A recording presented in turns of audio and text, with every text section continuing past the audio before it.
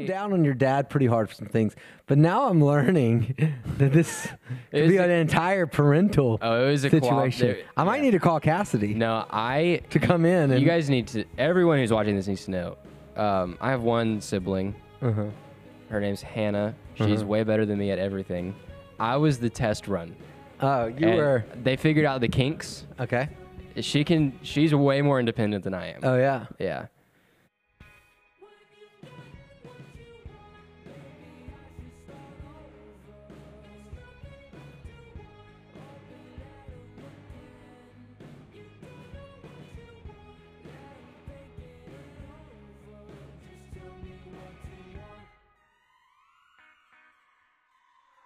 I can make myself a peanut butter sandwich. Which this has now changed. I got a whole different view now. That maybe it's not a parental thing at all. Maybe it's a me problem. Purely a you problem. Like, what if I met with your parents? Like, we tried. I tried to throw a ball with him. He's like, no. Hit him in the head. Tried to get him to cut vegetables, but one time I gave him a tomato and he just started stabbing it. No more knives. No more. You're not going to do this anymore. And we were worried that we were parenting poorly, but then we had Hannah.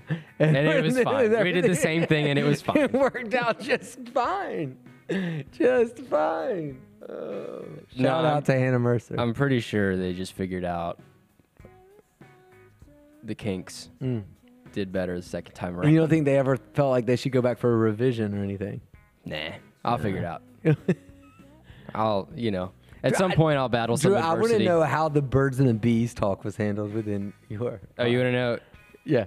I'll say it. Okay, I'll hear it. So, in the Methodist church where I grew up, they gave the 6th graders a class in their confirmation thing. Now, confirmation, for anyone who's not in the Methodist world... Or lots of worlds. Is a class you do where you learn about Wesleyism and Methodist. I'm not even in the shot. Look, he's kicking my feet like I'm in the shot because he's holding it up like a weirdo. And so during that class where you learn about Methodism, they do a class called "Created by God." Is it part of confirmation? We weren't like tested on it or anything. But I think it's a separate class. But go ahead. No, but it was the same age group. So it was everyone I was doing confirmation with was also in this. Okay. Then maybe there were some additions. Okay. Yeah. But gotcha. everyone, Created by God. Yeah, we were in a class called Created by God where it's literally the birds and the bees. That's all it is. With the context of Imago Dei thrown in there. Okay. And I never got a talk from my parents other than my dad led Created by God. So your dad's talk with you about the birds and the bees was all your friends? Probably 30 or 40 6th graders. And most of them are your friend group. Yeah. And they were like, I think my dad was like, that'll do. That'll do. I bet he nailed it. But just imagine. It's so embarrassing. If you're listening or watching, your birds and the bees talk coming around your friends through a microphone from your parental figure still. I mean, to me, explains even more, to be honest. Yeah, it's tough, man. It's so embarrassing. It's a nightmare. I also want this clip from this podcast to be part of the slideshow at your wedding. And then I'm just going to look at her and say, good luck. Sorry. I hope it works out. I hope tonight's good.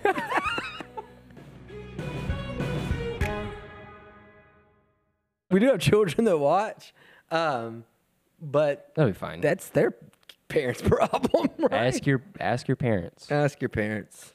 We're not doing that in Discipleship Pathway, I don't think, are we? No. Our Discipleship Pathway, which is amazing. Thank you. Sorry, that was really loud. But I'm helping the Taylors out. And it is like the highlight of my week. That's good. Would you like to explain what we're doing? Sure. Because we're kind of in the real part of the podcast. But this is the part that usually didn't go into the podcast, but we can go into the podcast. It's going to be fun. So Discipleship Pathways is a reimagining maybe, or maybe a reapproach to what within the Orthodox, the Episcopal, the Methodist, the Catholic, those worlds' view of confirmation. There's other denominations that I missed out on there. But also, it's really just coming to the realization that historically that age group of 5th grade-ish age are it's always a highlighted season of life in the past in Christianity and in the Jewish faith. And it's scientifically viewed as a super formative years, but it's often within the church like a gap years between kids and student ministry. And within the programmatic church, it's left out a lot. So we built a program for us that resembles a lot of what the early view of those things would have been.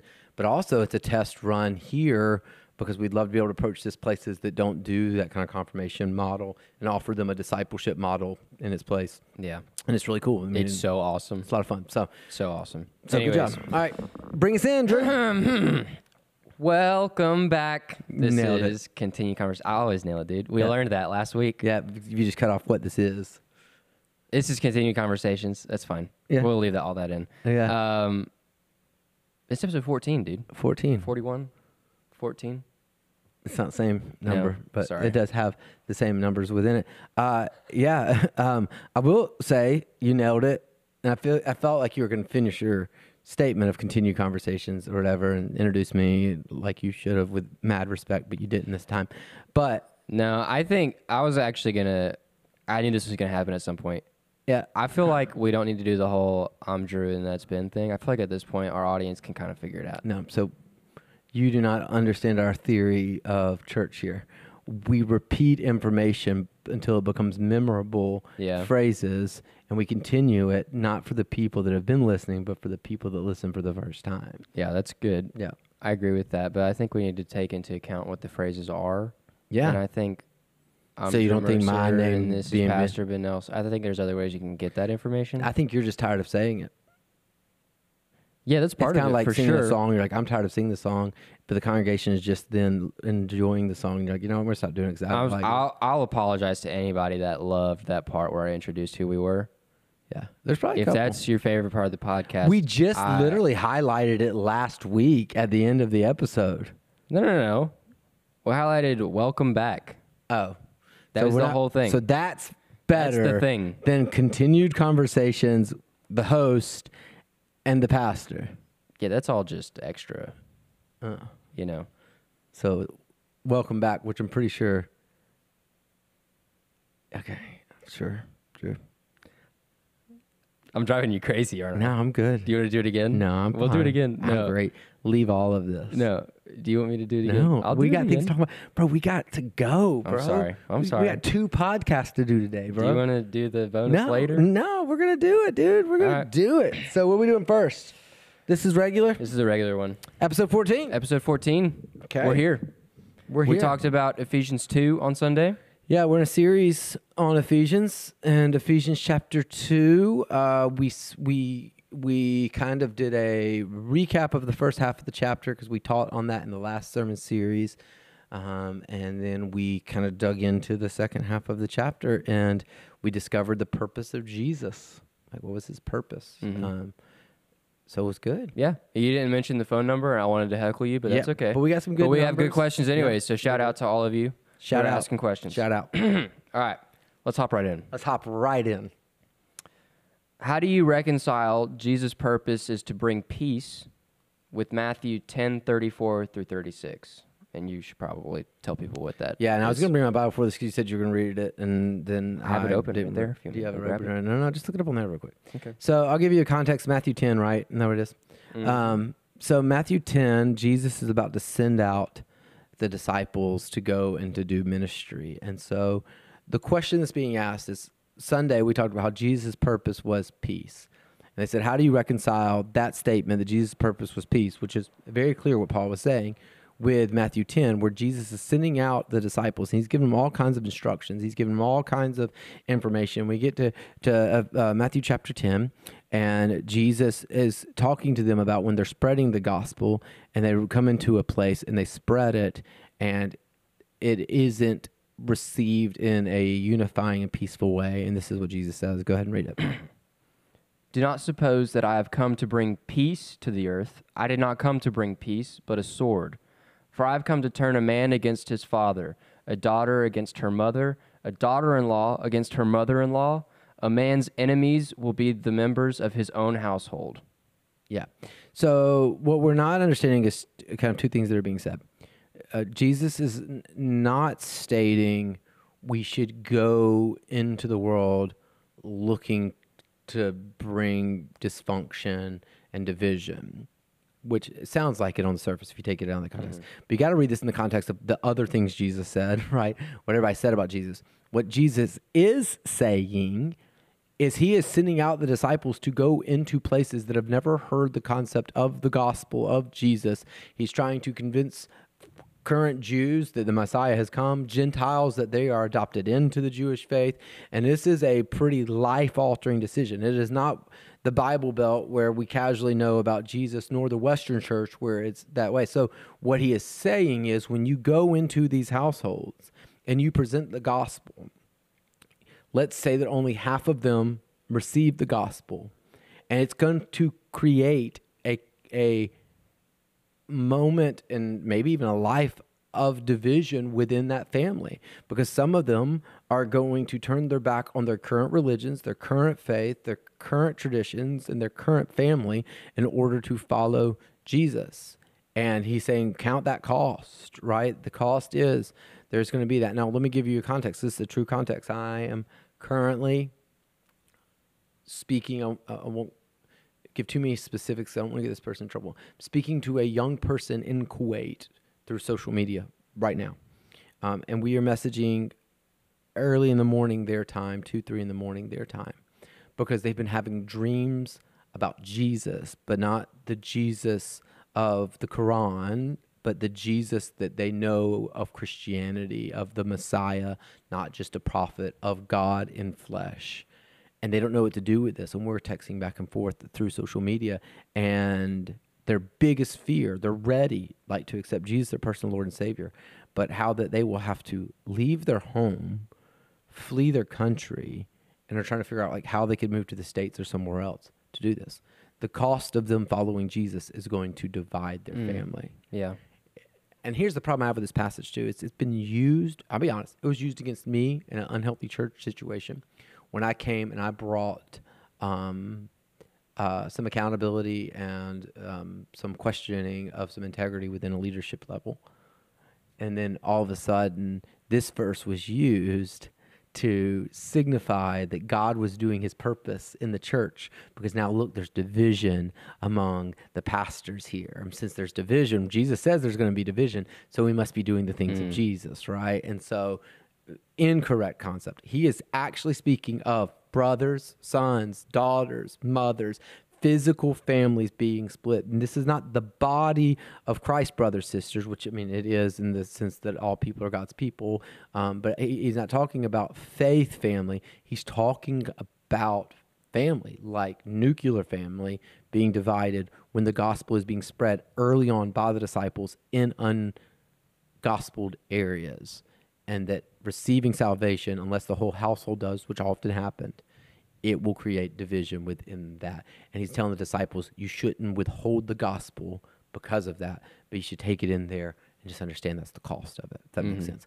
It does not change that Jesus is a God of peace, and his purpose is peace. And if you don't believe me, you can go read Ephesians 2, but you can also read many parts of the gospel, and you will find far more about Jesus bringing unity and peace among believers and among the church. This is literally speaking about a family, physical family, and part of them receiving the gospel and other people not. Yeah. And to add on to that, the footnote in the NIV, Jesus is quoting Micah 7:6. Correct. And so to get a clearer understanding, just whenever we're reading scripture, we want to have as much of information as we can, right? And so you should probably read all of Matthew 10, and you should probably read all of Micah 7. And the reason Jesus would quote can. things like that is because Jesus did understand that he looked different than what the current religious faith thought the Messiah would look like. So he had to point out prophecies and how they came into alignment because they were being misunderstood. Right. So the prophecy there was that Jesus wouldn't be a man of peace. But everybody's saying Jesus is a man of peace. And he's like, see, right here, this is what it meant when the prophet spoke about this. He wasn't speaking about me not being a person of peace, because I am a person of peace. Yeah, people would interpret that to be like he's a warrior. Right. So he's saying that passage is speaking of this moment right now, and he quoted it exactly so that the scholars would be able to see that. Correct.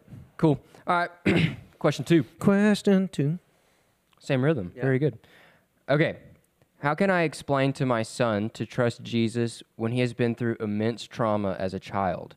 In other words, his fear was embedded prior to a development of trust. Okay, so there's a lot of context we don't have in this question. We were talking about this at lunch. I don't know how old the child currently is. I don't know what the trauma came from. And I'm reading into this question and thinking in context of the message. And in the message, there was 3 areas I could see this kind of aligning with. Is we talked about how his purpose was peace. And the reason God wants us to know that is one of the reasons is when we don't have peace, it's often we operate out of fear. And so I think that could possibly be the point that this question is coming from, is how do I get someone who fear is paralyzing them through a trauma in their life to trade that for peace and trust. And then later I said that you need to evaluate what you're trusting. And then after you evaluate what you're trusting, you should find rest in Jesus. So I think this question is coming from someone who's going, my son is riddled with fear out of trauma. He doesn't trust Jesus because he has trust issues in general. He can't evaluate what he trusts because trust is always an issue because he's had a early trauma in his life that has led to this. And first, let me just say, kudos to your parenting, to understanding the root of some of your children's actions and emotions. Yeah. Trauma is something that we are becoming more trauma aware in this world, which I'm just so thankful for. I have 2 children, both with trauma experiences and their background that helps me understand their reaction to situations. And so I don't know how old your son currently is, so that makes this a little bit harder. But I would say, number one, obviously, and it sounds like you're already doing this as a parent, make them very aware of your understanding, sympathy, compassion towards their trauma. I also don't know if this trauma came from this parent or from some other past experience, but let them know, hey, listen, I understand that. I know that's a real thing, not just a feeling. I know it's not something you can just overcome. And so I think acknowledging that's first. I think acknowledging second, I'd say number 2 thing would be to make sure we're using age-appropriate language, and not some kind of complex or like we can speak, like I'm just gonna be honest, I'm gonna get in trouble for this one a little bit, but when my kids ask me questions about heaven that are hard to understand, but I have an answer to, I sometimes don't give them the real answer. Yeah. Because I know that they can't understand. And that's not lying to them, because I do plan to expand further. But my son is so worried about not being able to grow up while in heaven, and to have birthdays and things like that. And I don't go into answering them as much as I'm like, bro, it's gonna be amazing. It's gonna be great. It's gonna be wonderful. What we need our kids to understand about Jesus and life eternal are the things they can understand at this point in their life. And it does not mean that has to lead to the same spiritual trauma you had in your life, where people told you things that weren't biblical and you took them as biblical and later found out they weren't biblical. What it means is that you're promising to have a continued conversation with your children and to unpack the gospel in Jesus at their age level, and as they grow, their understanding and your conversation with them grow. So I don't know the age of your child, but let this conversation does not have to be the final conversation. Let it be a continued conversation. So talk to them at an age specific level. Like when we serve a child communion, instead of saying this is the blood of Christ poured out for you, we say this is the love of God shown to you. Is it because that's not true? No, it is true. And we speak to them at age appropriate level. Number 3, if they're old enough to evaluate things, ask them to evaluate what they are trusting, because they probably have major trust issues. And I would talk to them about that and let them evaluate that appropriately. And then lastly, I hope you're doing this. I mean, I would really advise professional help. like amazing, like fully certified, trained counselors. You can find faith-based ones that are that. Be careful because there's some faith-based ones that are not that. But you can find faith-based ones that are that, knowing that they were trying to have an understanding of spiritually. But I hope they are currently speaking to someone who understands trauma. And I would also say, if you're not trauma-informed, it sounds like you are. Like, become trauma-informed. There's lots of information that's growing out there, and it can be really good. Yeah. That's Deuce. Good. Question 3. What ways can we differentiate between feelings and faith in our lives?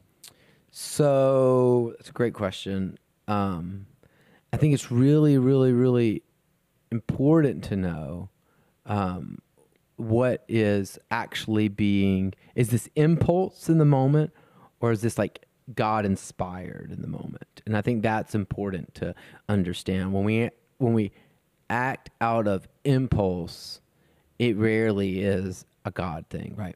Also, the easiest way to answer this for me is ask yourself, like, who's going to get the glory for this? I think we've talked about this before. And if the answer is that you get the glory for it, I'm not saying it's not a God thing, but it definitely needs more evaluation at that point. If you are not being glorified, but God is being glorified, then like, obviously, like that's a way better indicator that it's something of God. Does God get glorified through it? Who gets the glory for it should be the question. And doesn't mean it doesn't turn out for your good. Scripture says he works all things together for the good of those who love him, right?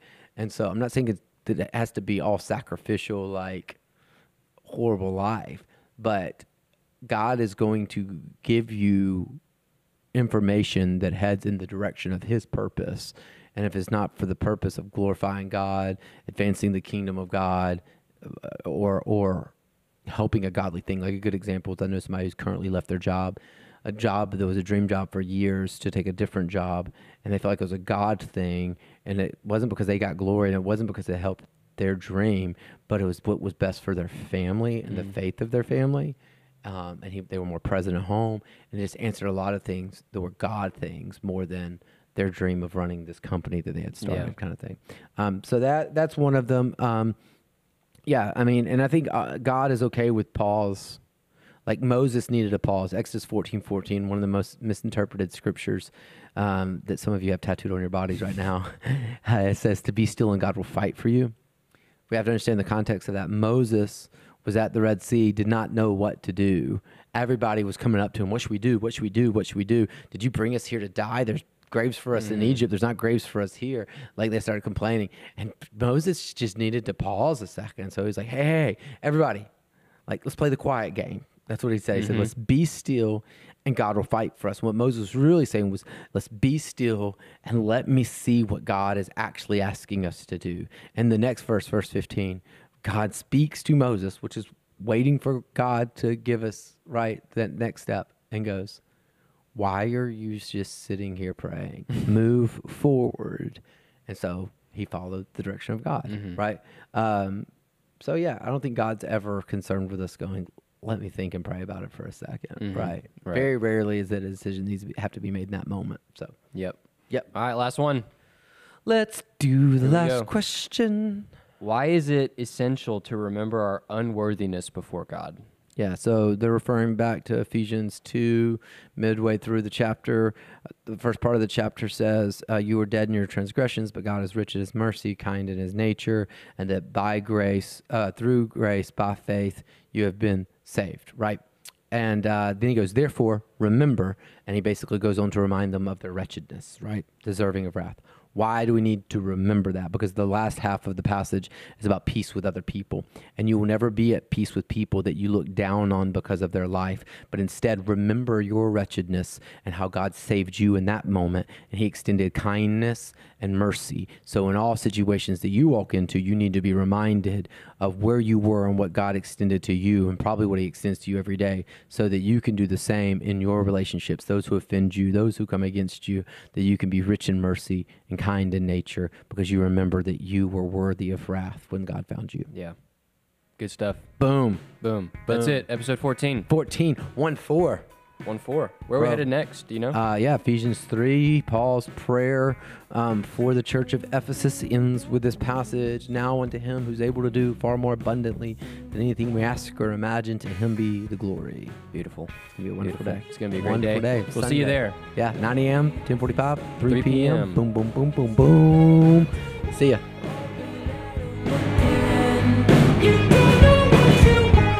The highly anticipated. Ooh! This is people. I feel like tens of people are excited. People come up to me on the when's the bonus episode coming? When's that bonus Well, dropping? Guess what?